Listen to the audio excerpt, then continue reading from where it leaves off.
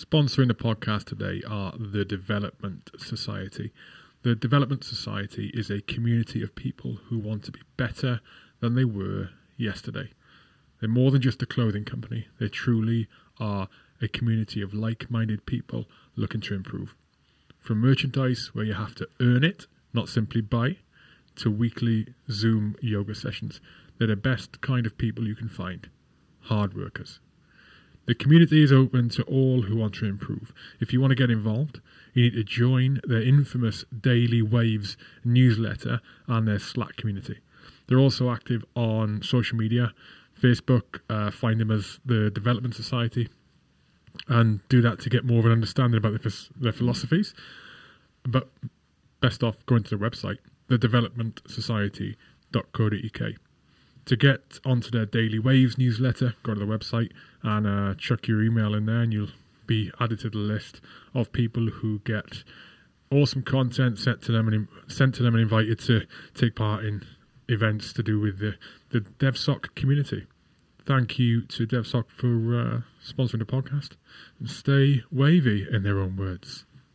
Also sponsoring the podcast today are Rugby for Heroes. Rugby for Heroes have just held their latest event. It was an online gig with Tom Kirkpatrick, the amazing one-man band, and Rugby for Heroes, through that event that they set up, in the midst of this horrible pandemic situation that we're going on, Rugby for Heroes managed to raise almost £1,000 for military charities. That event was to raise money for the 353 Trust. Well done to Rugby for Heroes for raising that money for 353, but also obviously putting on a cracking event which was well attended and which brought people together in hard times.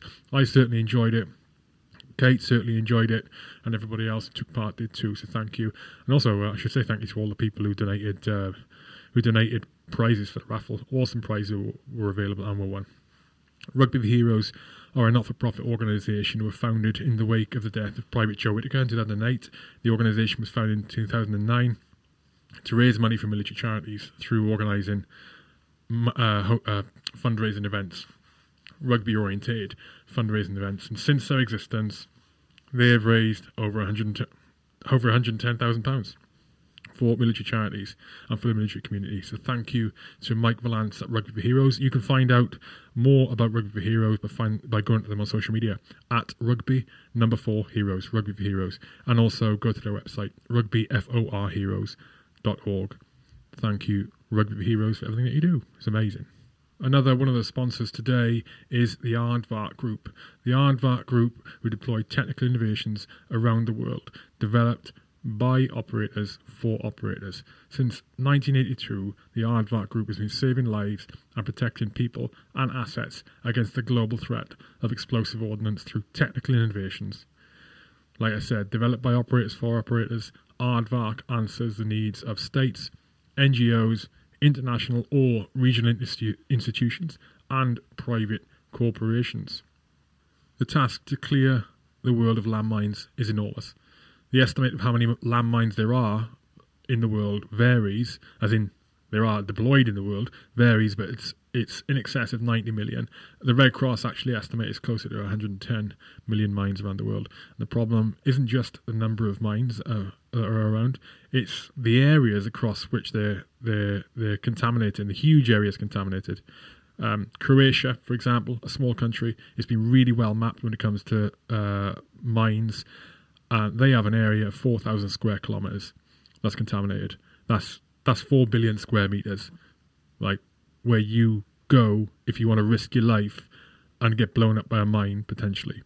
These are the kind of areas that Aardvark specialise in clearing, and they've been doing it immensely well for decades now with their technological innovations. You can find out more about them at aardvark.group, but also follow them on social media. They're on LinkedIn, they're on Instagram, they're on Twitter, they're on Facebook. The Aardvark Group. Thank you to David St. John Clare and everybody at the helm. David St. John Clare at the helm and everybody at Aardvark for supporting the military community and for sponsoring the podcast. Finally, sponsoring the podcast today are Monkey Mountaineering. Monkey Mountaineering is a veteran-owned niche adventure travel company. Founded in 2017 by Sam Marshall, and now in their fourth year providing mountain-based travel and adventure holidays. The main trips they offer include treks up Kilimanjaro, the highest mountain in Africa, Toubkal, the highest mountain in Morocco and North Africa, and Aconcagua, the highest mountain in South America. They also offer treks to Everest Base Camp and have recently added other treks in Nepal to their portfolio, including a trip to Mera Peak, which at 6,467 metres is the highest trekking peak in Nepal. Sam has been a mountaineer for over 30 years. During his service in the army, he was lucky enough to be involved in expeditions to climb hardcore mountains on every continent. He now uses the skills and experience he gained as a military mountaineer to run his company and help people make lifelong memories through fantastic mountain journeys. Specialising in small group travel, all Monkey Mountaineering trips are planned with military precision and focused on exceeding custom expectations. All their trips can be made bespoke and customised as required. Sam also delivers UK-based challenges, events such as the National Three Peaks or the Yorkshire Three Peaks. So if you're looking for a challenge or wanting to raise money for a charity, then give him a shout. He also provides mountain skills training such as navigation, wild camping and rock climbing.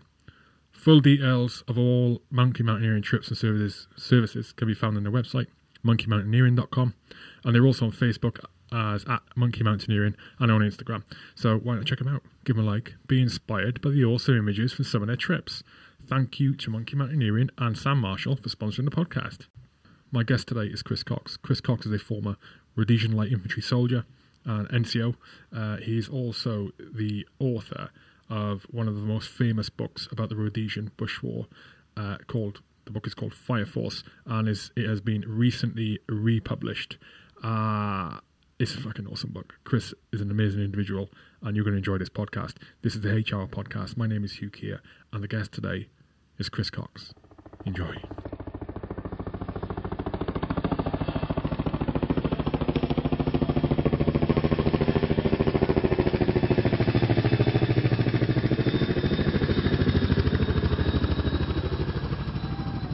I stood there in a daze, bewildered and confused. Bullets, or what I presumed were bullets, zipped through the foliage above me, making a funny, cracking sound, and it took me a ridiculously long time to realise I was being shot at. When it dawned on me, I dropped to the ground and crawled into a shallow gully. Then I cautiously poked my head over the bank and attempted to assess where the firing was coming from. But, learning nothing, I just aimed my rifle to the front. I'd never fired a rifle in anger before, and suddenly I began to wonder, was I allowed to open fire? They won't think I'm wasting ammunition, will they? Will they shout at me if I shoot? Will I be charged? I pondered these weighty questions and eventually decided to fire. I tentatively squeezed the trigger and the shot rang out. To my relief, I found that no one had objected. Still worried, I glanced to my left at the mag gunner. He was firing furiously and taking absolutely no notice of me, so I decided I should carry on. Feeling much better, I squeezed the trigger again and again, oblivious of the intense din that was exploding in my ears. Then, as suddenly as it had started, the firing stopped. We withdrew 100 metres or so, and I wondered what was going on. "What's happening?" I asked the burly rifleman next to me. "The Lynx is coming in for a strike. We must find some good cover and keep our heads down." We ducked behind the shelter of some rocks and waited. Shortly there came the roar of an aircraft approaching. It flew across the front of our position at treetop level, reminding me somehow of a large grey shark sliding in for an attack. 2 bombs tumbled earthward and detonated in a brilliant explosion in front of us. I felt myself wince involuntarily. Immediately we stood up and resumed sweeping towards the contact area.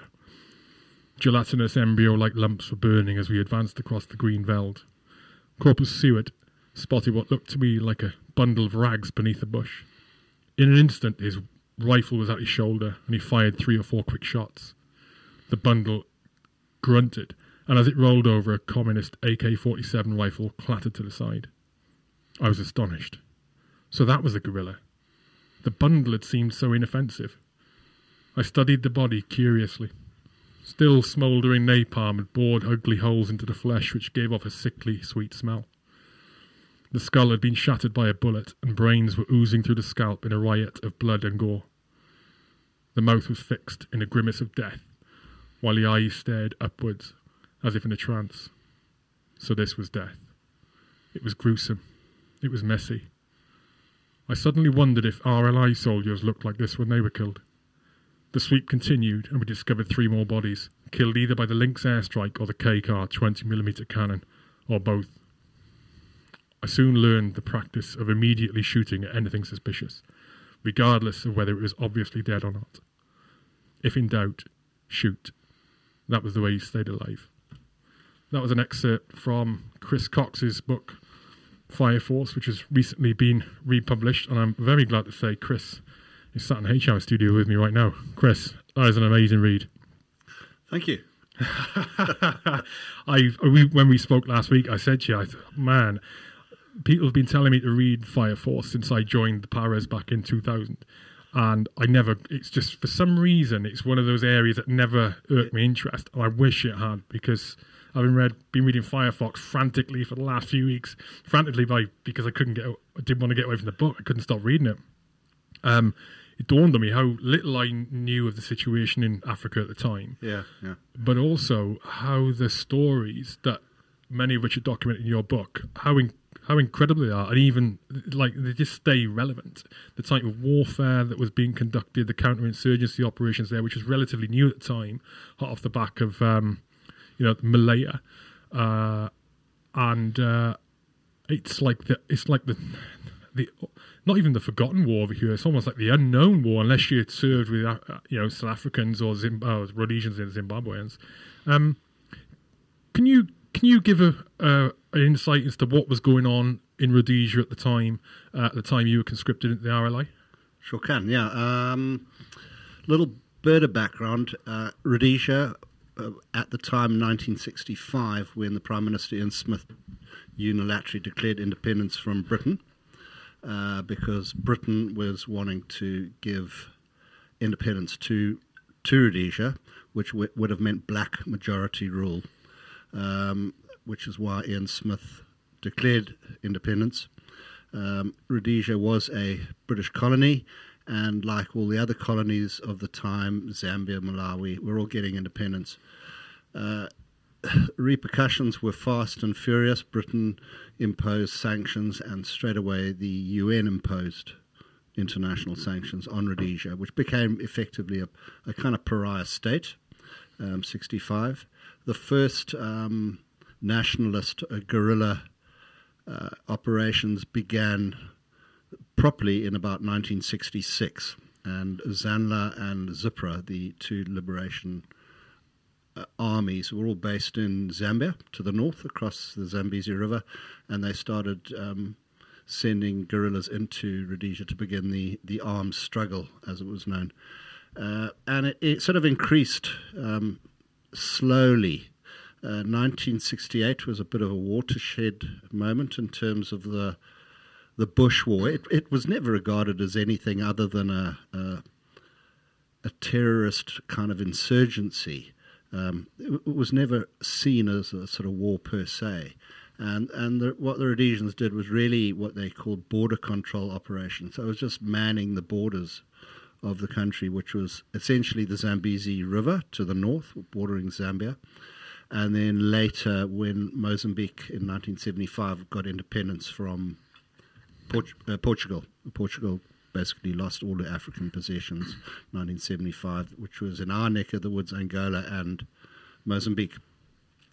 The war then, Mozambique with Samora Machel as the president offered Zanla a base. So that opened up an extra 1,200 kilometers of border, which the Rhodesians were forced to police.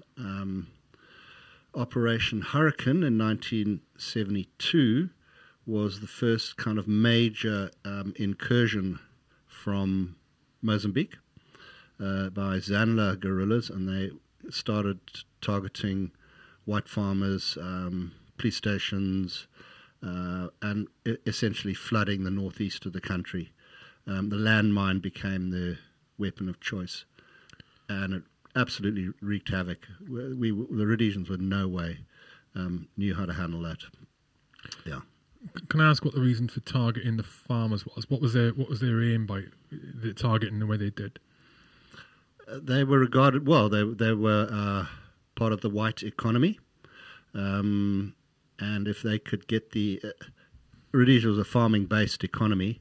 If they could get the white farmers off the land, they would achieve their objectives, which they did in large areas. They managed to evict the farmers or kill them.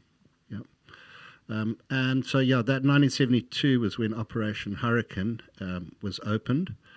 In 1976, when I joined, or when I was conscripted, there was a flood of incursions from Mozambique in the east, into the east of the country, and what was called Operation Thrasher, and then Operation Repulse in the southeast of the country. Those operational areas were opened. So 1976 I was regarded as the third and final phase of the war, from 1965 UDI, 1972 the Operation Hurricane opens, and then 1976 the rest of the country basically opened up to guerrilla incursions. And then it got serious. National Service, which was all white boys, had to do 12 months national service. That was increased fairly soon to 18 months, and then 2 years after 1976. So 1976 till the end of the war in 1980, the war increased kind of exponentially as the guerrillas really just flooded the country, and in their endeavour to take it over with a military solution. One of the things that the book really opened my eyes to was, I think we spoke about it before, I had this misconception or incorrect perception that it was a white versus black kind of war. I think that's just absolutely my naivety. Also, sort of not understanding the relationship between that and apartheid in South Africa at the time. But one of the things the book has really opened my eyes to is that it absolutely wasn't the case, or it doesn't seem that way. And there were units like the Rhodesian African Rifles, entirely black units, and there were a lot of military on, with the Rhodesian forces who were black themselves. But why did the National Service not apply to the black population? Why did it only apply to? Can you explain that? Don't mind? Yeah. I mean, although apartheid wasn't a formalised policy of the Rhodesians, it was a racially divided a society. That was changing slowly, and even Ian Smith recognised that it needed to change, and he even accepted in the later years that majority rule, i.e. black, was going to happen.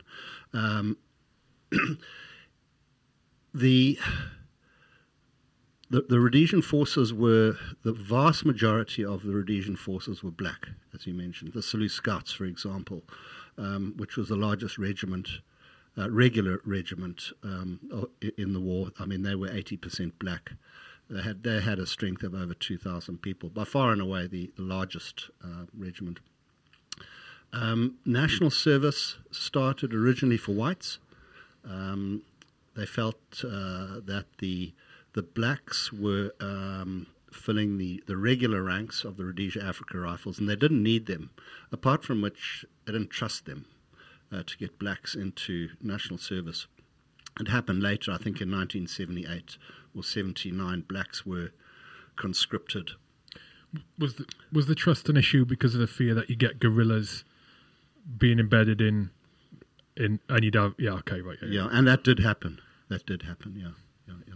Whereas the regular troops of the Rhodesian African Rifles, Selous Scouts, they joined up. They were volunteers, and they joined up essentially because it was a job. Yeah. And at what point were you conscripted? What was the situation then specifically? And what year was that then? I received my little brown envelope in November 1975, just as I was doing my A-levels, and I was told to report to Cranbourne Barracks in Salisbury, or Harare now, on the 8th of January to do 1 year. Yeah. 18? Sorry? 18 years old? Yeah, I just turned 18, yeah. I turned 18 in November. Yeah. Yeah, I got the call-up papers. Yeah, one of the things you mentioned in the book, you touch on, is that, and even I think even now maybe, you weren't sure about what you thought about the war, and the thought of avoiding national service crossed your mind because of, I suppose, was that just because the morality of it that you were questioning, or you didn't understand it? What was that from? No, it was certainly on the morality. I came from a very liberal kind of family. They didn't like Ian Smith and his policies, and a lot of white kids were avoiding national service, ostensibly being sent out the country to go to university or just leaving. I mean, lots. In the end, and I was going to do that. I mean, I didn't agree with the policies of the Rhodesian Front in Smith, and 18 at the time, but morally I felt they were wrong. But in the end, it was your duty, and I thought, well, let's do it. Got to do it. Mm-hmm. Yeah. What was your expectations when you joined? What do you think you're going to head into? Did you get options of what trade you could go into? You did, to an extent. Your training, very much like a British Army, I think it was 20 weeks. The first 6 weeks were basic training. I think what the Yanks would call boot camp type stuff. Then the second 6 weeks were classical warfare training, and the third period was counterinsurgency training. At the time when we joined, the war was simmering. It had been ticking along, and it was only in April-May 1976 that there was a massive incursion, which is when I had my first contact, the one you read out. And that's when the country was absolutely flooded with Zanla guerrillas. Prior to that, it had been a steady infiltration. Fire Force, the concept of Fire Force was, as a tactic, was developed in about 1974. And it was proving highly successful. So the guerrillas were on the back foot the whole time until April, May 76, as I say, when sheer numbers, they started flooding the country. So my expectations when I joined, I thought, well, I've been sent to the RLI, but the RLI was a regular battalion, but they had recruiting issues. They weren't getting enough recruits, volunteers, so they had to dig into the pool of conscripts, which was just by fortune, I guess. I ended up going to Cranbourne Barracks, the RLI, rather than where everyone else went, which was in Bulawayo to the Rhodesia Regiment, the territorial national, who also handled the national service troops. What kind of percentage of the forces were conscripts at the time, or what percentage was sort of regular? Okay, the Rhodesia Regiment, which was the territorial or the reserve, had 10 battalions. Not all of them were all based on regional centres. So, for example, 10th Battalion would come from Gwelo, or 1st Battalion came from Salisbury, or 4th Battalion, Umtali. Territorial battalions, they were never all of them up to full strength at any one time, but I would say that in all, Rhodesians could probably count on about 40,000 troops all in. That includes, the regular component were way under 10,000, so the territorials made up the vast majority. Yeah, and they did what was known as 6 weeks in, 6 weeks out from 1976 onwards. So they had all done their national service, and then would have to do their territorial call-ups, which ended up being 6 weeks in, 6 weeks as a civilian, 6 weeks in. So, and that proved a massive drain because a lot of people just left the country. You can't run your life like that, being 6 weeks in the army and 6 weeks as a civilian. So that's why they were always under strength. One of the reasons, and as the war progressed, it got worse. Yeah. So the Rhodesians in the end were just sort of beaten by sheer numbers. So I mean that's a crazy concept, 6 weeks in, because it's not just 6 weeks out of being 6 weeks in the army. That's been 6 weeks of actually fighting in a war. Yeah. Yeah. What was it before that then? Well, it was kind of like 6 weeks probably 6 weeks a year in 65. And then two 6 weeks as and increased until such time as it became almost like, a lot of them became regular soldiers because of it, Yeah. What did the guerrilla modus operandi become when it was realised that fire force is highly effective, that counterinsurgency way of operating was highly effective? So essentially, it was, and correct me if I'm wrong, it was observers, small amounts of observers in potentially guerrilla controlled areas, observing enemy activity or suspected enemy activity, report it back, and then RLI or whichever unit would jump into helicopters or planes and get in there fast, either jumping out of a helicopter or jumping out of a plane with a parachute. Yeah. Engage the enemy and then bug out. Yeah. What was their response to that tactic? One was obviously numbers, sheer flooding of numbers in. How else were they trying to combat you? They had their own modus operandi or standard operating procedures for when Fire Force engaged them. They knew that they didn't want to fight because of our air power. So a lot of them did, but generally it was to keep low, try and avoid the scene, and duck out of there as soon as they could, to regroup wherever. But as I say, as they got bolder with time, they would actively combat the Fire Force operation. But and although they way outnumbered us ground troops, we had air power, we had the helicopters, we had the napalm and the Dakotas and that kind of thing. So we had a massive advantage. But they had tactics.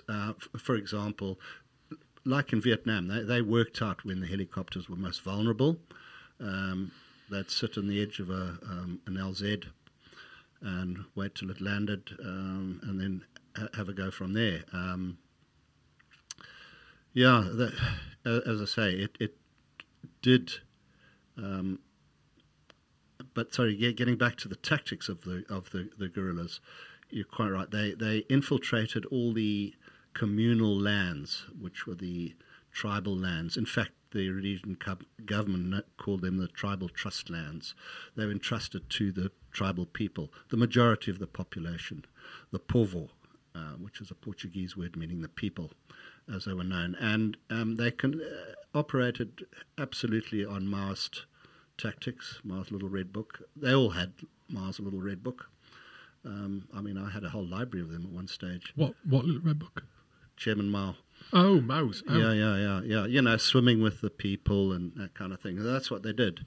They needed to get their food from the people, from the masses, and then they indoctrinated them. They ruled by terror, depending on where the area was. And if there was a family, for example, that had a son or a brother in the security forces in the Rhodesian army or the police, that family would be taken out, killed. They're pretty ruthless how they went about things. But they were extremely good in mixing with the population. And, the classic of, in the day, they take off the military uniforms and mix as a civilian, wearing your jeans and T-shirt. The Selous Scouts, almost all of our call-outs, our successful operations, was a result of Selous Scouts calling us out. Selous Scouts, they operated OPs in the tribal areas, or more often than not, pseudo-guerrilla tactics. So that's what they were renowned for. So the Selous Scouts would go in as dressed up like guerrillas, and try to make contact with a guerrilla group in an area.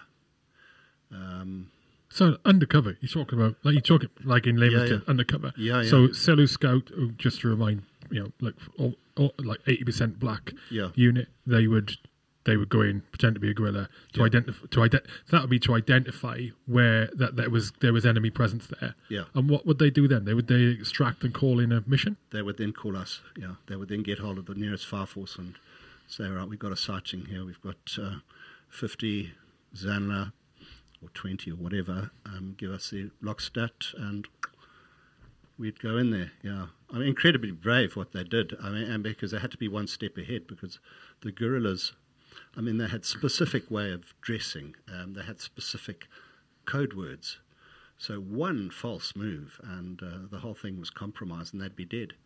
The other way of identifying where the guerrillas were, apart from the OPs and the Selous Scout pseudo operation, was various clever tricks that the special branch, the BSAP, the police special branch, were able to do.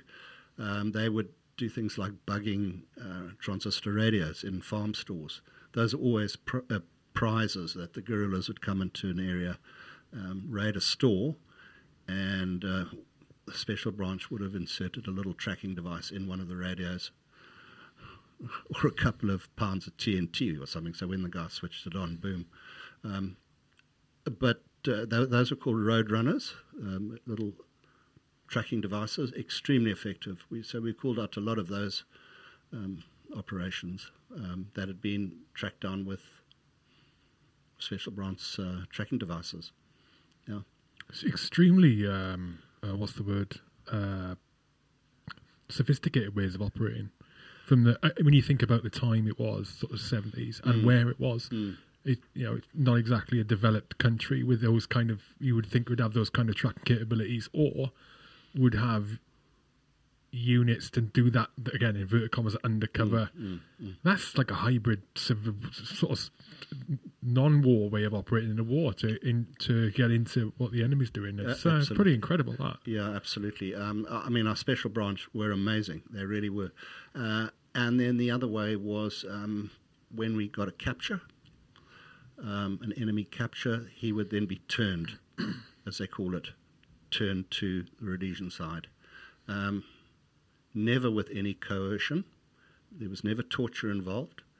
And the special branch were absolute masters at doing that. And then obviously he had a whole lot of information about where the guerrillas were and that sort of thing. I mean, a lot of the Selous Scouts themselves were turned. They had been guerrillas prior to turning and becoming Selous Scouts. Why would so without the use of torture tactics, why were they able to turn them so effectively? Was it simply because the guerrillas would see the light and go, okay, they've been completely brainwashed? Yeah, or money. Yeah. The offer of money. Yeah. Where were they getting? You mentioned mines earlier on. You mentioned that their weapon of choice at the time, or their tactic was laying mines. Where were they getting that from? Where were they getting those resources from? Like, predominantly communist bloc countries. So Zana was supported by the Chinese and the Soviets to some extent, and Zipra in Zambia were particularly supported by the Soviet bloc, East Germany. A lot of the camouflage was East German, that rice pattern, and their weapons obviously all AK-47s, SKSs, RPGs, whole range, and the landmines. Yeah. Did they ever have any form of air asset at any time? No, they didn't. But the Zambian Air Force did, and the Mozambican Air Force did. They had MiGs. They both had MiGs, but they never utilized them except on occasion in Mozambique. For example, when we were doing our cross-border preemptive raids into Mozambique or Zambia. Occasionally they used them, but they were scared of losing those to Rhodesian Air Force.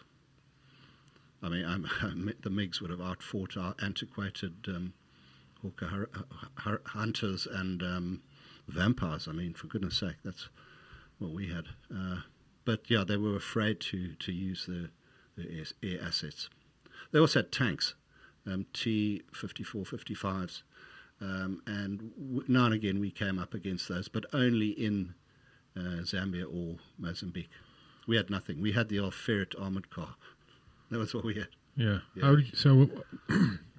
Tanks, goodness me, because those incursions into Mozambique and Zambia, they came later on in your time, right? I'm just remembering from reading the book. So can we talk about that? So when those incursions, how much more significant was the level of risk? Was your ability, was your supply chain, was your ability to get out much diminished compared to when you operate in Rhodesia? And also, when you come up against things like tanks, right?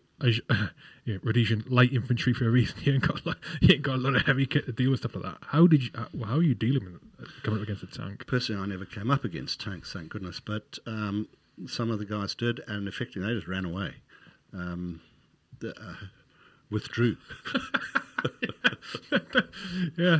yeah. Just get out. I suppose, you forget it's counterinsurgency. I suppose there's the beauty of not having to hold ground. Yeah, yeah. We've gone a bridge too far. Yeah, let's get out. But what about the assets at your disposal to get out? I mean, you would get dropped off in helicopters, I assume, or something. Well, unless you were going on by land on those incursions, or you would jump in, perhaps. And it's much easier to get into a place by those methods than it is to get out. So. Yeah. And depending on how far in country the target was. So, for example, Chimoio, which was about 100 kilometers across the border. Mozambique? Yeah, into Mozambique. About halfway to Beira from Umtali. So that was within easy to get into, and quite often we would send in what we called a land tail, which is really a convoy of trucks and armoured cars and maybe some artillery, 25-pounders, that sort of thing, would go in, but obviously after the action had started, so as not to compromise the element of surprise. And they would go in there to provide reinforcements, extra firepower, ammunition, and take out casualties, weaponry, armaments, whatever, that kind of thing. But generally, it was all done through helicopters. So a big raid into Zambia or Mozambique, we would use the entire Air Force's helicopter capability. So there'd probably be about, depending whether South Africans were helping us at the time or not, because a lot of their Alouettes were South African Air Force, we'd probably have about 30 to 40 Alouette 3s, which were troop-carrying / gunships. They would hold four. They could hold four. RLI, anyone. You would call those sticks, right? Stick, yeah. So when you operate in sticks of 4. Yeah. And then what was the bigger unit above that then? Did you have multiples, platoons? We had a troop, which was the same as a platoon. Got you. Yeah. So, I mean, in the old days, it was companies, platoon, section, half section, which was a stick. Fire team, you call it, yeah. Same thing, yeah. And the only reason we had 4-man sticks is because an Alouette 3 could only take 4 heavily armed soldiers. So, that was a carrying capacity of an Alouette 3. It changed a little bit later in the war, late 78. Some Israeli managed to convince the Rhodesians to buy a whole lot of broken down Bell UH-1s, Hueys. And I think the Rhodesians, we bought about 8 or 9 of them from this Israeli businessman, and they had to use 3 or 4 of them as spares to get the other 4 going. So, but that definitely those Hueys, or I think the Rhodesians called them cheetahs, Hueys, basically. Yeah, that included increased the carrying capacity enormously, and those are used primarily or only for external operations. I think they could carry 12 or more. So, with 3 times the carrying capacity of an Alouette. Yeah. So, we'd use 30 to 40 Alouette. It meant that the fire force capability in Rhodesia was temporarily put on hold, basically, because all the air assets were used externally. Probably about 7 or 8 Dakotas to carry paratroopers, and then all the air support, the Hawker Hunters, the Canberra Bombers, and Vampires.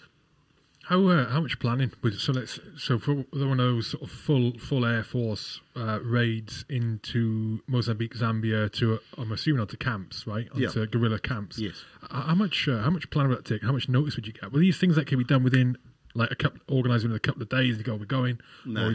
No. They took a lot of planning, and it was always done on an equal. The Air Force and the Army both had a commander. Quite often the Air Force commander was the overall commander, but it would take a good month or so to coordinate the whole thing, at least. Massive operation. I mean, you're looking at sort of mobilizing the entire Air Force for the operation. Where was the intelligence coming from? Just as an example, where was the intelligence coming from that you're going to? Where one, there's a camp in this place. Two, it's got these resources, these troops there, these guerrillas there. This is what it's doing out of there. Where was that intelligence coming from? Generally, primarily from captures. Get the whole history of where they'd been trained, where they'd been recruited or abducted from in Rhodesia. From captures, from photo reconnaissance, high-flying Canberras. They're fairly organised. I mean, with the photography, photo recce, the Canberras, and then lastly, either SAS or Selous Scout operations.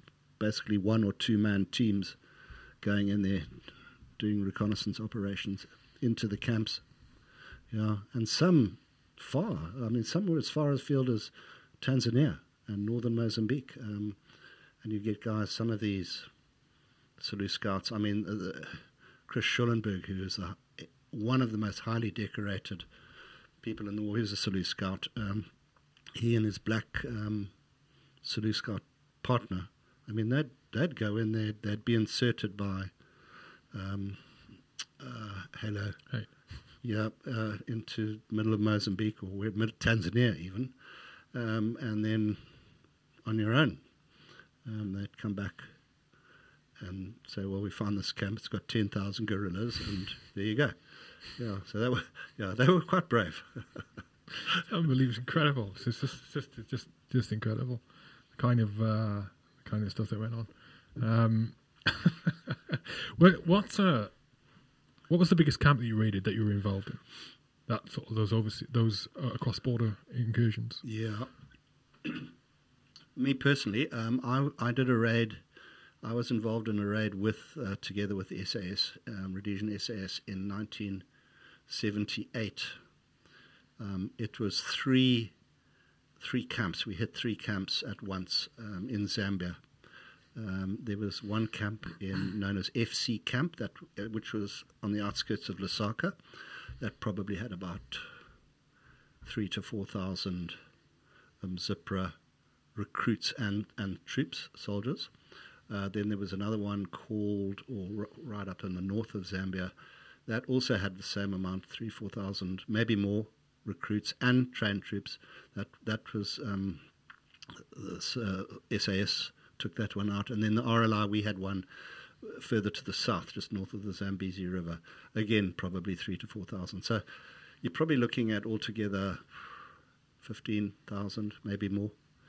I mean, I know that the Chamoya operation, which 3 Commando, 2 Commander, and the SAS were involved, and I was on leave at the time, and such was the secrecy that we didn't know about it till literally a couple of days. We knew that there was something in the offing, but I mean, I couldn't put my leave on hold. Well, I didn't want to. I would have stayed had I known. But that probably had in the region of 20,000 recruits, maybe more. I don't know. Very difficult. And yeah, I mean, I remember that 196 Rhodesian soldiers went in to take them out, obviously with air support. To take 20,000 out? Yeah. Yeah, Jeez. yeah. I mean, such was the confidence in the Air Force. I mean, they had absolute soul. they were not contested apart from ground fire anti-aircraft operation. I mean, we did lose. We lost aircraft. We lost a few Vampires shot down, a couple of Hurricanes. We lost Dakotas. I remember one taken out by an RPG, taking off from a Mozambican strip after a raid. A lone RPG 7 gunner sat at the end of the runway and took him out. And Alouettes were regularly taken out. So they had a lot of high-powered weaponry in terms of anti-aircraft facilities, but the Rhodesians had total air control, total. So without that, there was no ways we could have. So I mean, what they did, Chimoio, for example, the HR was 800 or whatever. When we knew that the whole camp would be on parade, we knew that we had that intelligence, and that's when the Canberras and the Hunters, they all struck. And I mean, that alone took out a couple of thousand.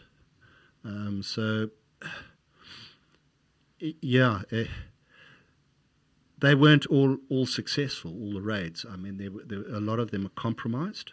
There's talk that there was a mole high up in Rhodesian intelligence, possibly in Special Branch, or the CIO is also with the Central Intelligence Organisation.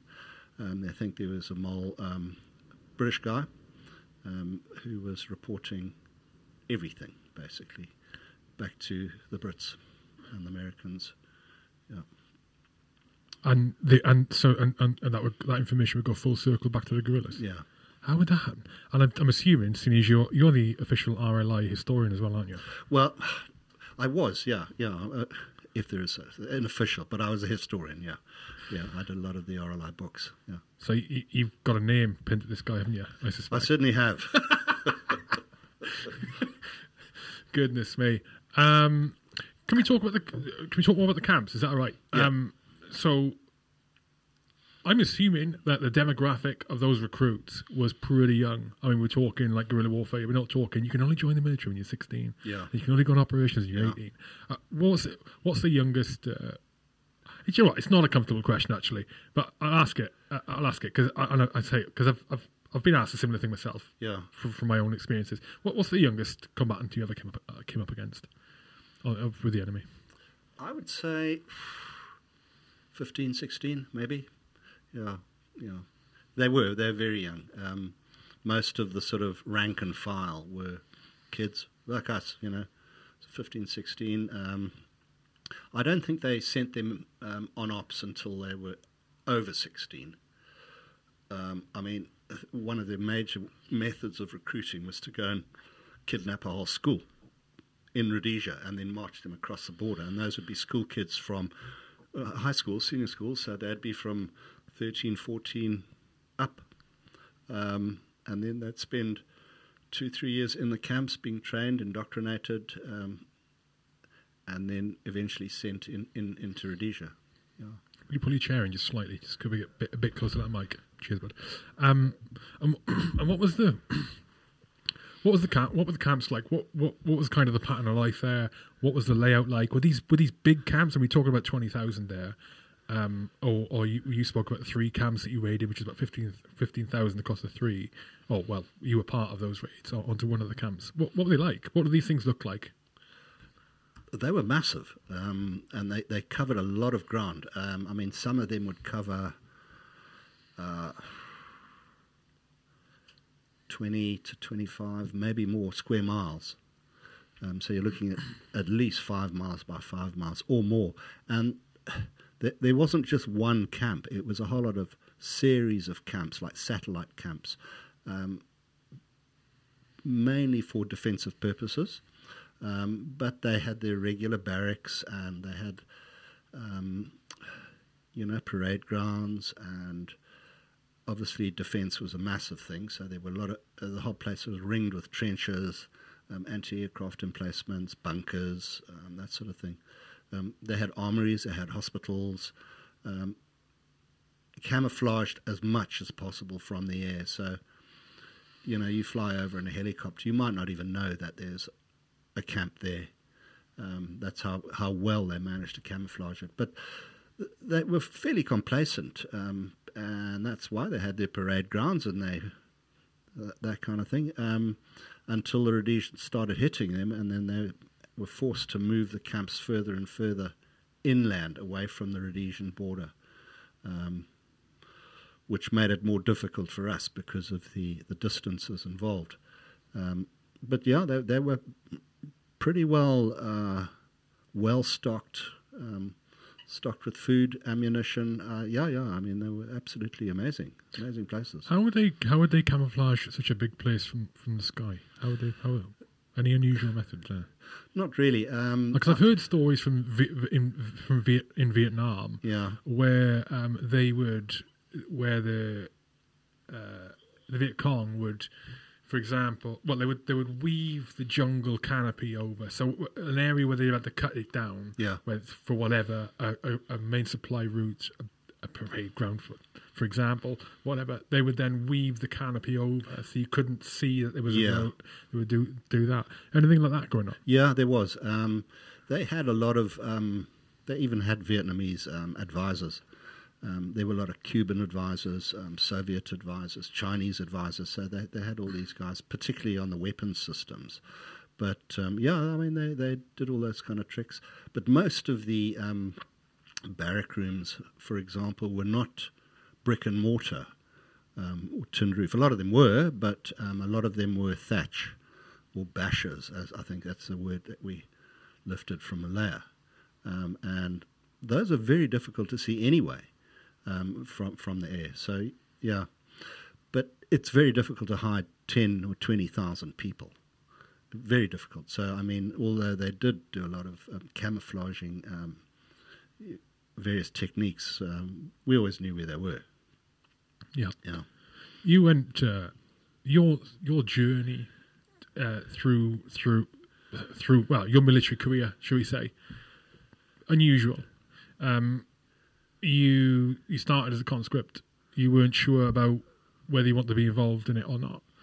And I think the book also articulates that you felt that afterwards as well when you left. You weren't still not, maybe, I don't know, you put maybe some things out, not sure about what to think of your involvement in it, whether it was right or wrong. But at the same time, you ended up signing up as a regular, didn't you? And getting promoted and becoming I think you were a platoon commander at one point, or commander of the platoon. I did, yeah. Just simply because there were no officers and sergeants left. They'd all been shot or wounded. So talk to me about that journey, Chris. Like, how were you developing as an individual? Because the military does incredible things to people, and then you throw in operations. If you're lucky enough to be part of significant operations, that doesn't. I say incredible. I'm not insinuating that that can be positive or negative, right? Incredible isn't necessarily a positive word, right? But yeah, talk to me about that journey. Well, as I say, when I was conscripted, the national service period at the time was 12 months. I'd barely been in 2 or 3 months when it was increased to 18 months. I was hoping to go to university in England, and I'd been accepted by a couple of universities. And England, I think they start in September, the university year. So I was hoping to get an exemption. So I'd do 9 months in the Rhodesian Army and get an exemption to go to university overseas, which was not uncommon. So I could have done it. Then it was increased to 18 months, and they said, well, too bad. You can do your 18 months and you go to university the following September. But at the time, when I did sign up, I'd just been paratrained, and we were the second para course in the RLI, so we were sort of right up at the front there, and it was quite a glamorous kind of role we were undertaking. And I thought, well, I've been paratrained, I'm becoming used to the war. I'm actually quite enjoying my time in the army. I was enjoying the camaraderie, and I thought, well, it seems such a waste to become this para and then leave in a couple of months. So I decided, well, I may as well sign on for the 3-year minimum period as a regular and get paid for it. And of course, I was back paid on a regular salary from when I'd been conscripted. So it was like a whole year's difference. And the regular pay was generous comparatively compared to the pittance the Nashos got. Question for you: were the black soldiers paid the same as white soldiers, or were they on a different wage? That's a very good question. I think they were initially getting less, but I think by the time I signed on, they were getting the same. I think, yeah. Yeah. Plus, of course, you got all sorts of allowances when you're regular. You get a star allowance. Each soldier was graded, sort of 1-star, 2-star, 3-star, 5-star soldier, depending on what courses you've done, what experience you have, and you end up as a 5-star soldier. You get pay increase for every grade or star. You get a parachute allowance. You get a living out of allowance out of barracks. You get a bush allowance. You get all sorts of allowances. So it was quite a lot of money. That was a major attraction. What was the bush allowance? If you were gone, what was the bush allowance? Is that on ops, an ops allowance? Yeah. Right. Yeah. Yeah, I didn't realise you get all those benefits back then. It's quite well developed. It was in Rhodesian dollars, so Yeah. it wasn't quite the same. But yeah, I mean, it was good money at the time. Yeah. You another thing that surprised me in the book was the prevalence of not African people fighting in the Rhodesian forces. British, Australians, Kiwis, all sorts of people. Like, people are out for get involved in the next op and taking advantage of it. Kind of like, it seems to me, kind of like when people do an excursion to the Foreign Legion. Yeah. You know? So, what was that? What was that experience with those guys like? Why were they joining? Why were they coming to fight you? For a variety of reasons. I mean, most of the Americans joined. Do you want Libya? Most of the Americans, for example, joined. They generally believed they were making a stand against communism. How were they allowed to join? Did you have to be Rhodesian? No. Anyone could join. And in fact, they actively recruited. Rhodesians had recruiting officers in the UK. Soldier of Fortune magazine was a massive recruiting operation. We would just place adverts and they'd all come and join. All these Vietnam guys. You know, Vietnam had just finished in '75 or earlier, and so we had a lot of Vietnam vets. We had a lot of Brits, Brit Paras, Brit SAS, Marines. Royal Marines, most of them all with Northern Ireland experience, amongst other things. So a lot of them came out. They all like to think of themselves as steely-eyed mercenaries, but they weren't. They were just soldiers. They were paid exactly the same as the Rhodesians. They didn't get any special kind of merc allowance, but they used to kid us all that they were heavy dudes, mercs. They're good guys. And a lot of Brits, Australians. I mean, at one stage, apparently, I was speaking to the CO once after the war, he said at one stage we had, the Rhodesian Light Infantry could count 18 different nationalities in the ranks. And then mainly Americans, Canadians, as I say, Brits, and a lot of South Africans, because the South Africans, until their border war really got going, provided the bulk of the Rhodesian Light Infantry. So they came across, the 3 Commander particularly, I don't know why, but attracted the most foreigners, as we call them. And at one stage in my little platoon, 11 troop, I was the only born Rhodesian there at the time. And I mean, I remember my stick consisted of a paddy, ex-IRA. Ex-IRA? Yeah. Really? Yeah, we had a few of them. No, they didn't actually ask too many questions about a man's background. I had a Scotsman, a guy called Nicholson, and then an Afrikaner, Tom Argyle, who'd been in the South African police. So that was typical of a stick in 3 Commander, sort of 1 Rhodesian, 3 foreigners, Yeah. How old were you when you took command of a stick? I first got command of a stick, I was still 18. But that wasn't regularly. By the time I was 19, I had my own stick full-time. Yeah. And I mean, a lot of these guys were in their late 20s, particularly the Vietnam vets, and a lot of the Brits. They were all older people. They'd been around the block. Why did you end up in that position then, Chris? Well, a lot of them did too. I mean, but I think I don't know, we were always desperately short of junior NCOs and stick leaders. We suffered a 40% casualty rate in 1978. Throughout the year? Yeah, steady throughout the year. So we were always losing people, or they might have been away on a course or on leave. But is that 40% across the whole of the forces? No, just 3 Commando. And I imagine it would translate across the whole of Rhodesian Light Infantry. Yeah, I don't know. That's an incredible number. I think in the Second World War, the casualty rate was 10%. If you average it out across the Second World War, was 10%, 1 in 10. 40% is huge. That is huge. Yeah. Jesus. Yeah. But I mean, by 78 or 77 onwards, we were pretty well in action, going into combat every day. Not always, but I mean, sometimes every day, sometimes twice a day. I mean, there's occasions where you heard of people going on the same fire force operation 3 times in one day. So the fire force would go in, clean up, do one operation, maybe not finish it, bring in the territorials or the Selous Scouts to finish it, and then get called out to another scene, sometimes directly from that scene, as we call it, to the next operation. Might be 20 minutes flying time away, it might be 2 hours flying time away. So, yeah, it was intense, and it was relentless almost. And of course, we took casualties. So 40%, yeah.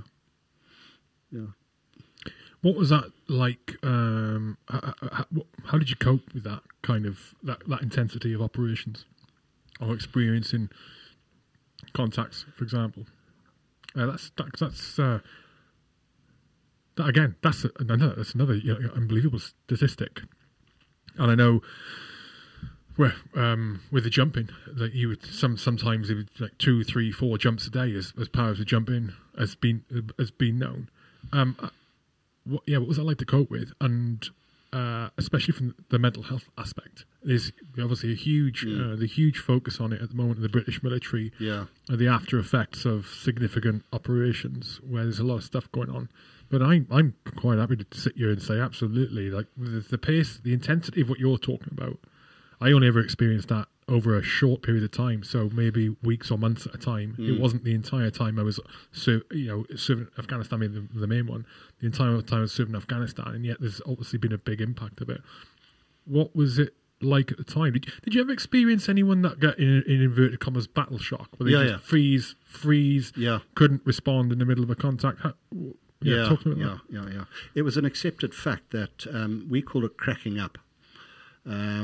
And some of the older soldiers, the vets, who'd been around 3-5 years, generally 5 years was about all they could take. Even that, but by the time, I didn't sign on again when I'd finished my 3 years because I knew. I just had a feeling that I wouldn't make it. I just had this deep down feeling that do not sign on. They offered me sergeant if I stayed on, and I thought, no, thank you very much. I've had enough. And it wasn't uncommon for some of the older soldiers to actually go to the OC and say, sir, I've had enough. I can't do it anymore. I've been doing this for 4 years or 5 years, and generally they were pretty sympathetic, and they'd put them onto some kind of admin role or whatever. But it was an accepted fact, and it was never looked down upon that you'd cracked up, really. Some people never. Some people could do it forever. But everyone's different, and it's the same as PTSD. Some people never get it. And they just cannot understand why others did. And it's not the quantity, I don't think, of the action. It only takes one episode that is stressful, one contact where you see something or do something that is really horrible. It only takes one. It doesn't take. It's not a sustained thing of a variety of operations. Everyone's different, as I say, and I certainly suffered. I mean, the way we kind of tended to cope was drugs and alcohol. Even in the war, I mean, every night we'd come back to base and we'd it was not heavy drugs or anything. It was like the marijuana. Now and again, we'd go and steal the morphine out of the medics packs and shoot up with that. But Really? yeah, we did. Yeah. But yeah, but generally it was we'd get out of it, just totally lose it at night, and next morning start again. Not every night, but yeah, I mean, drugs and alcohol were one way of doing it. The Rhodesian Light Infantry, I think, because of the operations, had an appalling reputation back in town on R&R. We just absolutely smashed the town apart. What you mean? Oh, you guys had a bad reputation. Yeah, shocking. Yeah. But you'd be so on these you'd be going on your ops. You do, let's say one contact a day. Let's say 2 or 3 every day was different, right? But generally speaking, it was high intensity, always always fighting, always at like significant risk of getting killed or injured. But when you were coming back in of those ops, you were back into camp, into normal. Like you could go out that night. Yeah. It wasn't like operating in a foreign country where you were confined to camp. No, you could get back and just get on the lash after just absolutely being involved in some crazy incursion in Mozambique or whatever. Yeah. So I mean, generally, a bush trip, as it was called, was 6 weeks. So you would do a tour of 6 weeks into the forward bases, the Fire Force bases, in the operational areas. Then after 6 weeks, you'd be relieved by another commando or by RAR or whoever who would take over the Fire Force, and you would then go back to barracks in Salisbury, in Harare, for 2 weeks, or 10 days to 2 weeks, which was R&R generally, a little bit of training involved, but basically R&R. And you'd have a few duties to do around camp, but basically you stood down and you can go out town at night and do whatever, and we did. And yeah, we were appalling. I mean, just trashed the place, absolutely on the lash, smashing the place up. It's no surprise, is it? Yeah, it's like the same as any coming back from any operation, I think. But the difference is the frequency at which you're doing it. So to understand, then, so you have the barracks, then you would push into an area of operations where you were intended to operate. You would establish a camp, a semi-permanent camp, for 6 weeks. Yeah. And that would be where the Fire Force operations would be launched from. Correct. Against the guerrillas. Correct. Right. Okay, now those camps, I mean, there were main bases at around the country, Mount Darwin, Grand Reef, which was near Mtali, and then Buffalo Range in the southeast. They were permanent camps. They had tarmac runways, they had permanent barrack rooms. I mean, and then of course the blue jobs, the Air Force, they had the swimming pools and all the luxury, that kind of thing. But yeah, I mean, they were permanent camps. But not all. Sometimes we'd be sent to an area where there was nothing there, and we'd have to make up our own camp, tents, that sort of thing. As long as there was a strip, an airstrip, or somewhere where the helicopters could land, and a road leading in there so you could get the avgas for the helicopters, that could also be a camp. But generally they were main base camps forward. They were called them forward airfields, FAFs. You had various FAFs around the country, and most of them were fairly sophisticated. As I say, they could take Dakotas, or they could take jets, Canberras, and the Hunters. They could also land. So they were significant operations. Is there any mission or operation that sticks in your mind as being probably the most challenging, the most difficult, that you undertook during your time in the RLA? Yeah, we were given an operation. When I say we were on Fire Force, we weren't always on Fire Force. That changed. It evolved from sort of 76, 77. The Rhodesian Light Infantry at the time was doing half its time on Fire Force, half its time on patrolling, that sort of thing. External operations, external reconnaissance type operations.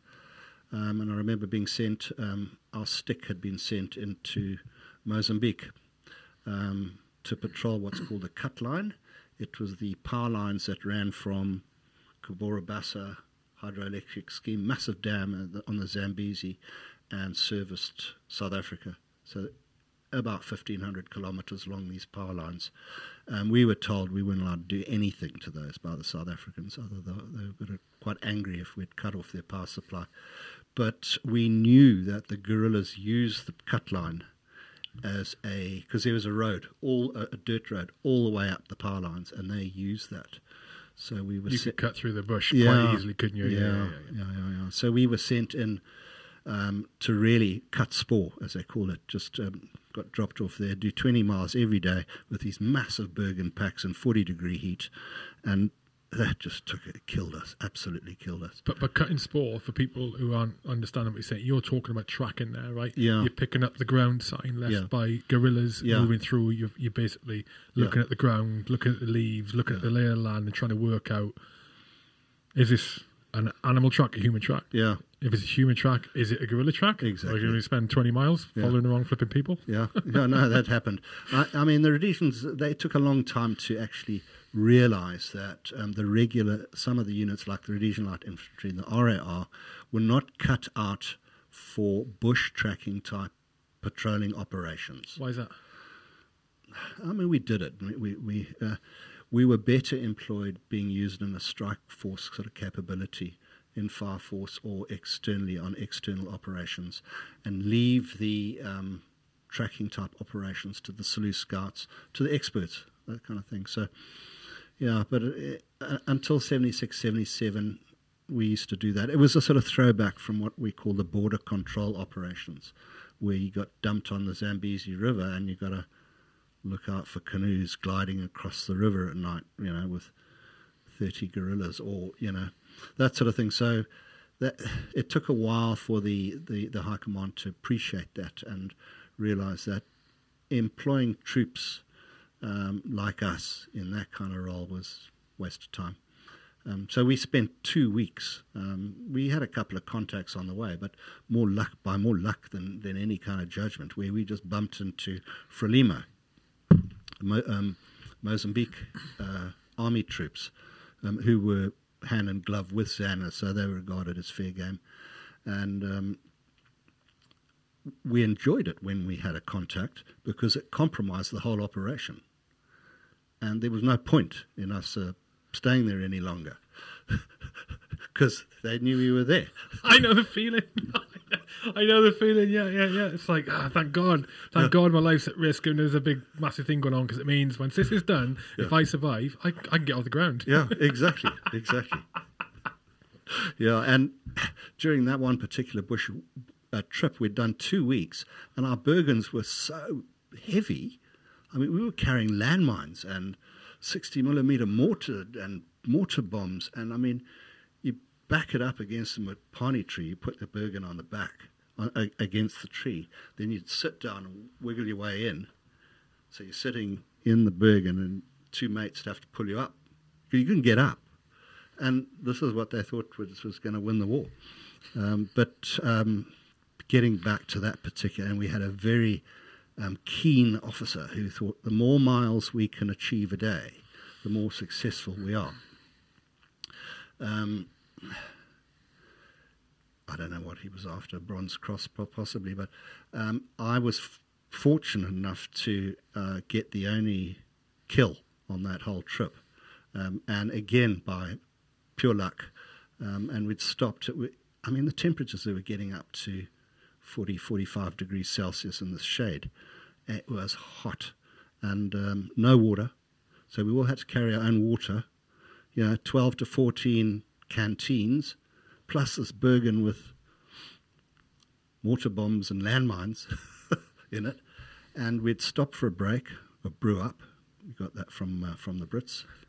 They all live by their brew ups. Cup of tea, in the middle of the bush. And It's not changed. Yeah, they taught us a lot. We stopped, and I was sitting with a South African guy, a young guy, making our tea, and I'd left my rifle, again, foolish. My tradecraft wasn't brilliant, and I'd left it just out of reach. Popped it up against a tree, just over there, maybe about a couple of metres away. So it wasn't within arm's length. It wasn't. Chris. No, it wasn't. Naughty. It wasn't. And we were making our tea there with Harry. Who was it? Whoever the guy was. And suddenly, there's a face. I see a black face in the bush about 30 meters away. What's going on here? Who's this guy? And I could see he was military. He had a military forage cap on. And straight away I knew Frelimo. They'd been tracking us. And they'd caught up with us. And me and my buddy, we were on the extreme perimeter of the camp, of our sort of rest place. And I saw my rifle over there, and I thought, oh, shit. And this guy was meanwhile looking. This all happened, obviously, in a split second.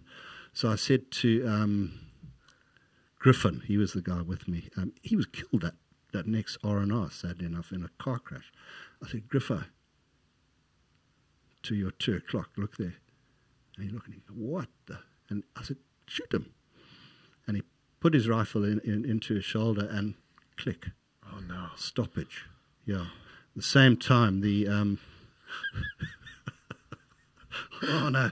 So I then scurried, grabbed my rifle, and now the Mozambican guy, he's getting his AK. Because the Frelimos are alerted now, right? Yeah. Because they've seen him pull the weapon to the shoulder. Yeah, and they're shouting and all sorts of things. And I managed to grab my weapon, and I just pulled it up, and I fired a double tap, just in the general direction, and hit the guy right between the eyes. Just dropped him. I mean, that was the benefit of that open-eyed, open-sighted shooting that we taught over and over and over again. Explain that. Go on. It's when you don't aim through the sights, you use the rifle. It's instinctive shooting. Yeah. What was it called? Open-sighted. Yeah, you use it as the rifle as an extension of your arm, basically. So it's as if you're pointing at someone, and you fire a double tap, da-da. And that we did through. You must have done it, the jungle lane. Snap shooting, we call it. Snap shooting. There you go. Instinctive shooting. Yeah. When it's one of the things, especially in jungle, bush. Yeah. Especially there, from my experiences, it's like that is what's going to keep you alive, because your engagements in the bush and the jungle are so much closer. Yeah. It needs to be instinctive. If you were taking, you haven't got the time to be aiming, and you don't need to be, because again, you're talking 30 meters there. That is nothing. If your snap shooting's on the ball, if your instinctive shooting's on the ball, you're going to hit that guy. And it needs practice. It did. Yeah. I mean, that was. Out of everything that we learned on our recruits course, was snap shooting was what saved the most lives and accounted for the most casualties. I mean, I think you must have done it when you go down a path and these figures pop up on the left. And that's the challenging thing about it. It's snap shooting, it's instinctive shooting, but it's not indiscriminate shooting, which is the important distinction. Exactly. It's literally the toughest thing you can do is to be able to, in the instant, as soon as you see whatever you think the threat is, to confirm the threat as you're shouldering the weapon. Yeah. To confirm it as you're doing it, because if you're going to employ that snap shooting, instinctive shooting, especially in counterinsurgency operations, if you're going to employ it willy nilly, not properly, that's how civilians get killed indiscriminately, and you can't do that. Exactly. I know I'm robbing you stuff. Sorry, go on. No. Well, that was the end of the story, and then we went running after the. We got our mortar into action, thank goodness, because we got rid of a few bombs which we didn't have to carry. Was it 51? 60 millimeter? Was it 61? Yeah, 51's came in later, I think. Yeah. The 60. Yeah, I think it would have been 60 then. We had. I always get confused because British military's gone back to 60 now. Yeah, that's what we had. Yeah, 60 millimeter. Yeah. So we got that into action. Lobbed a few bombs at them. Chased them for several miles. They'd gone. They'd got nothing. Came back and the Americans booby trapped the body. Put a grenade under it. And then we based up that night, heard the explosion.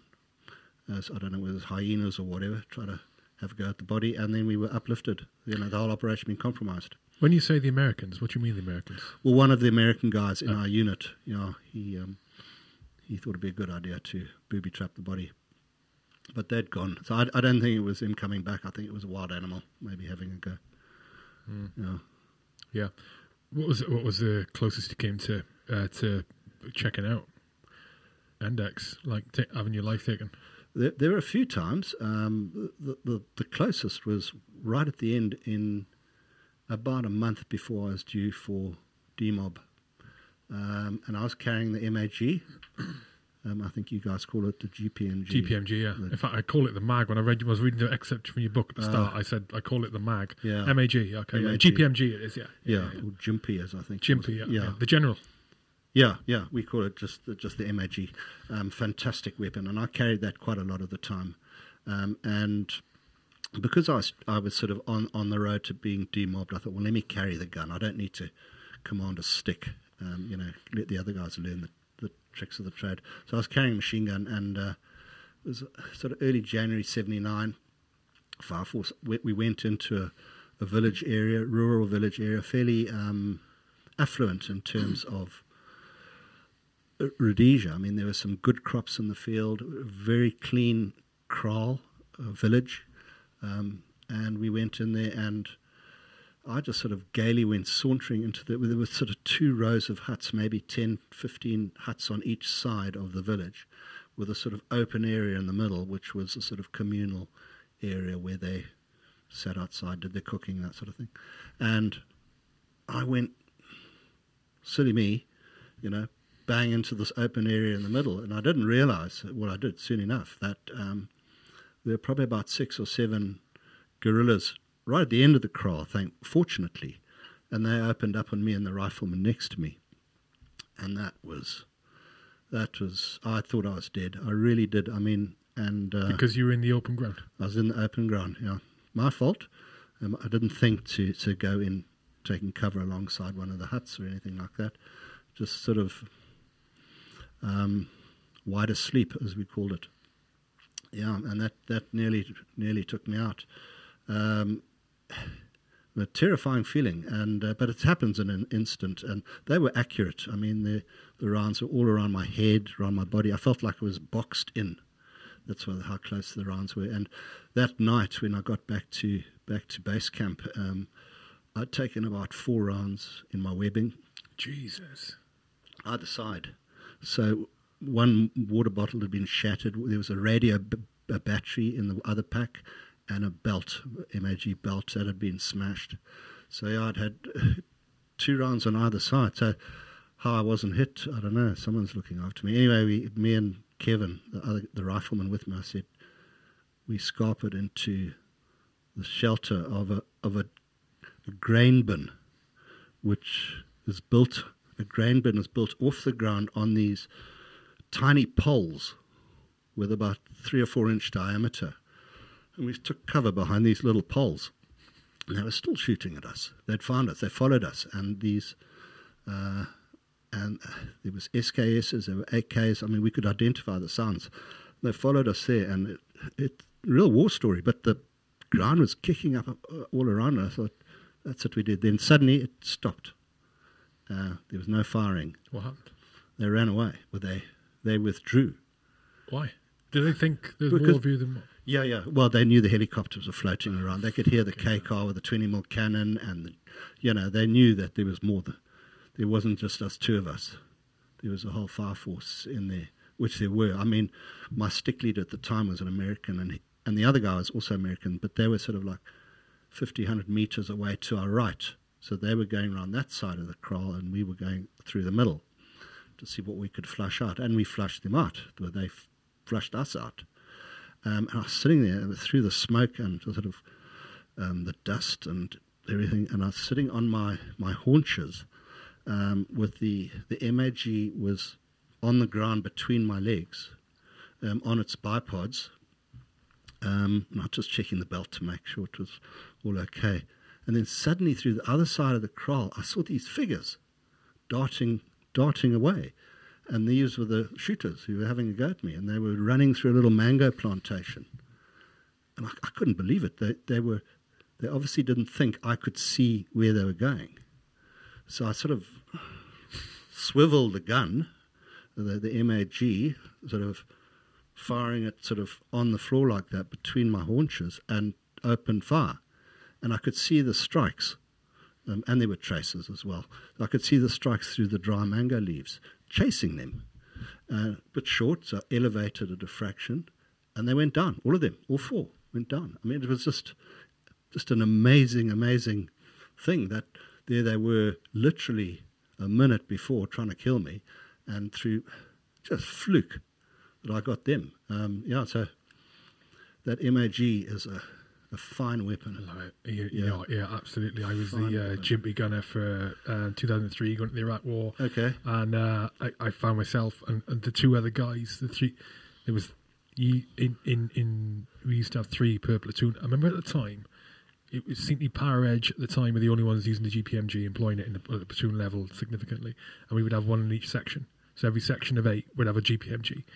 And me and the other two guys, I still talk to him now, and we still talk with it regularly about how much what a nightmare bit of kit, right? Yeah. Like, Christ almighty, because the weapon's heavy. I mean, it's a fucking machine gun. Yeah. The weapon's heavy, right? Awkward. That is not a weapon you can snap shoot well with, right? No. And then you got all the ammo you got to carry with it. But man, if I could go back, I'd go, give me that. Yeah. Give me that again. Yeah. And did you ever jump with it? Yeah. I jumped with the GPMG. Yeah, but we'd strip it down. Oh no, we had ours fully assembled, strapped onto the side of your body. No. Yeah, obviously bipods in, and with a little bit of sticky tape over the barrel, stop it jamming into the dirt, and pull it into your parachute straps. Now, I'm sure, I may be misrecollecting this, but I'm sure that we used to have to take the barrel off and take the butt off, and it would go into a weapon sleeve and get strapped to the side of your Bergen. Okay. But hang on, you're talking about jumping in assault, in assault configuration, right? Yeah. Okay, right, yeah, no. No, yeah. When we were jumping straight into action, so Yeah. I mean, we even had the belt in loaded and sort of wrapped around. No, I never did that. I never did that. I don't think I'd want to either. Yeah. Well, if I was, I'd give me an assault rifle, please, not the Jimpy. Yeah, and even the FN was awkward, to jump with. It was so long. It's lengthwise, but the Jimpy jumping in was not. If you landed on your right side as well, and I mean our parachutes were fairly primitive. You had no control over them. We jumped from 400-500 feet or whatever, and if you jumped in a wind or onto rocks and you landed on your right side where your weapon is strapped, bye. Every jump we had casualties. Yeah, at least one or two broken legs or whatever. And that's another awesome. But when we got to start wrapping it up, that's another awesome part of the book. Is that that jump inside of it, operational jumps, that whole insight into what is rarely heard of these days. In operational jumps, anyway, they happen, just very rarely. But mate, Chris, it's been an absolute pleasure talking to you. It really has. I hope we can do this again. Yeah. There's so much to talk about, mate.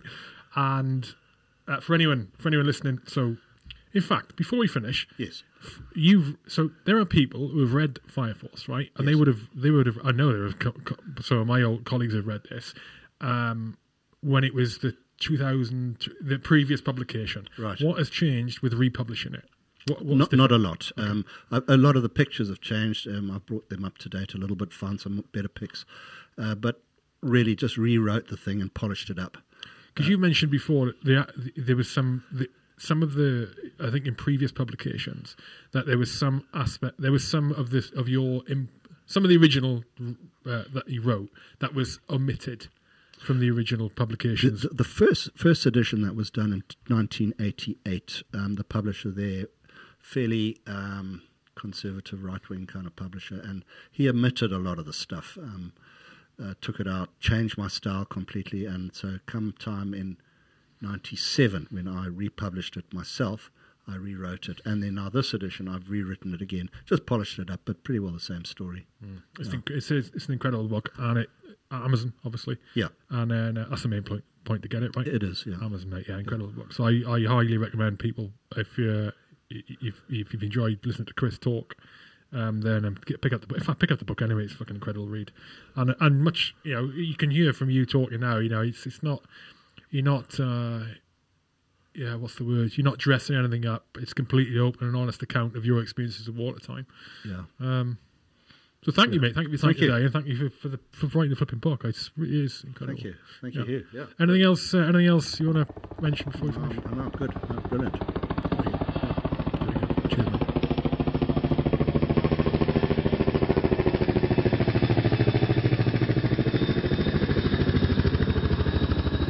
that's it. Thank you for listening. Just to repeat, you can pick up a copy of Fire Force. Just look for it on Amazon. Fire Force by Chris Cox. Sponsoring the podcast today, as a reminder, we're Rugby for Heroes, a fundraising organisation, a not-for-profit fundraising organisation set up in 2009 in the wake of the death of Private Joe Whittaker, who was sadly killed on ops in Afghanistan in 2008, serving the Parachute Regiment. Find out more about Rugby for Heroes at rugbyforheroes.org, rugbyforheroes.org. Also, sponsoring the podcast with the Aardvark Group, an organisation who for decades have been deploying technical innovations around the globe to try and rid the world of unexploded ordnance and anti-personnel and anti-tank landmines. The Aardvark Group on social media, LinkedIn, Instagram, Twitter and Facebook, and the website is aardvark.group. Definitely check out the shop. If you are someone who operates in hostile environments in whatever role, in whatever industry, then the Aardvark might well be stocking some gear that you could use. Aardvark.group is the website. The Development Society, we're also sponsoring the podcast today, a community of people who want to be better than they were yesterday. DevSoc, they're more than just a merch company. They're truly a community of like-minded people looking to improve. Go to the Development Society, thedevelopmentsociety.co.uk. Sign up for the infamous Daily Waves newsletter and get involved. Also get into their Slack community. Thank you to DevSoc. And finally, sponsoring the podcast today, we're Monkey Mountaineering, a veteran-owned, veteran-operated niche adventure travel company headed up by Sam Marshall, and now in their fourth year providing mountain-based travel and adventure holidays, not only overseas, but also in the UK. Go to monkeymountaineering.com for more information. That's it. Thank you for listening. Thank you for watching if you watched it. Until the next time, out.